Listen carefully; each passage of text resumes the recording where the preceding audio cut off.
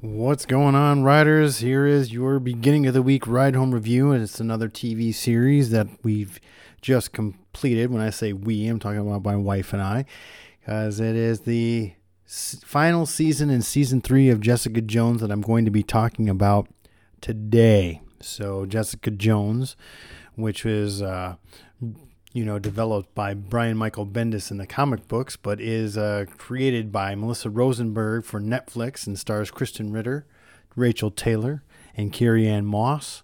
And so before we get into that, do not forget to subscribe to Ride Home Reviews. Look at Ride Home Reviews on all of your podcast platforms, starting with Apple Podcasts, Stitcher, Spotify, all of the like, as well as like us on Facebook, follow us on Instagram.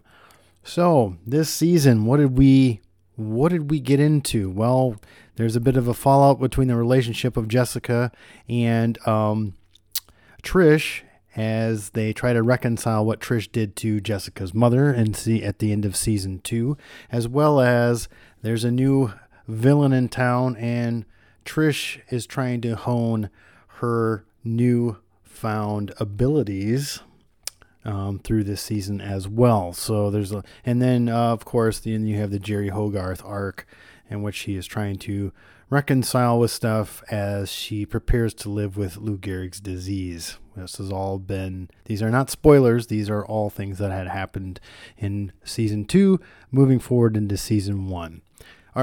Moving forward into season 3, excuse me. So what did I like about season 3? Well, I really liked the new characters of Eric and Salinger. I thought they were very well done. A lot of depth, a lot of character, and really key to the story. I really liked that development. That was really nice. It was nice to see more of Jessica's powers, which I felt were kind of muted in season 2 especially, and it was nice to see her use them willingly and in your face. So I like that, and to see her investigative detective abilities as well. That was a nice touch, and I really enjoyed the plot device that Luke Cage brought towards the end. I thought that was key, solidifying his character after his series end, and bringing him back to where he was introduced. So I liked those areas. What I didn't like was I got tired of Trish as a character. She was very annoying, and I know that she was trying to be, but I really did not buy it. I did not like the Jerry Hogarth arc. I thought that was a little too much, and it just slowed the pacing of the show down. And also I didn't really like how Malcolm developed throughout the season either. It just seemed like, even though Trish was a little bit more developed in the backstory, the Jerry Hogarth and the Malcolm arc, which intertwined, I don't know. It just seemed like it stood on the outside, and they were just trying to shoehorn them in because they've been part of the series for so long. But I just didn't think it worked. So I just was like, but it was cool to see Trish's powers develop, and I really liked the episode named AKA Hellcat, where it went into more to Trish's backstory, when she grew up and how she grew up and how her mother was, and so on and so forth with her.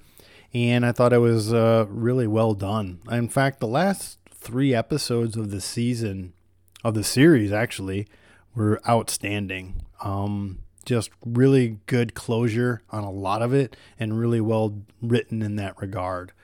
So if you are a Jessica Jones fan, I liked how this season stood apart from season 2. I thought season 2 plodded along a little bit, wasn't as dark as season 1. Season 1 held that darkness. This was a little darker, but it really showed a different side to what Jessica brings to the screen and how dynamic her character is. So I like season 3 better than season 2, but not as much as season 1. So check it out.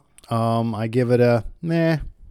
So check it out. It's on Netflix right now for I don't know how long.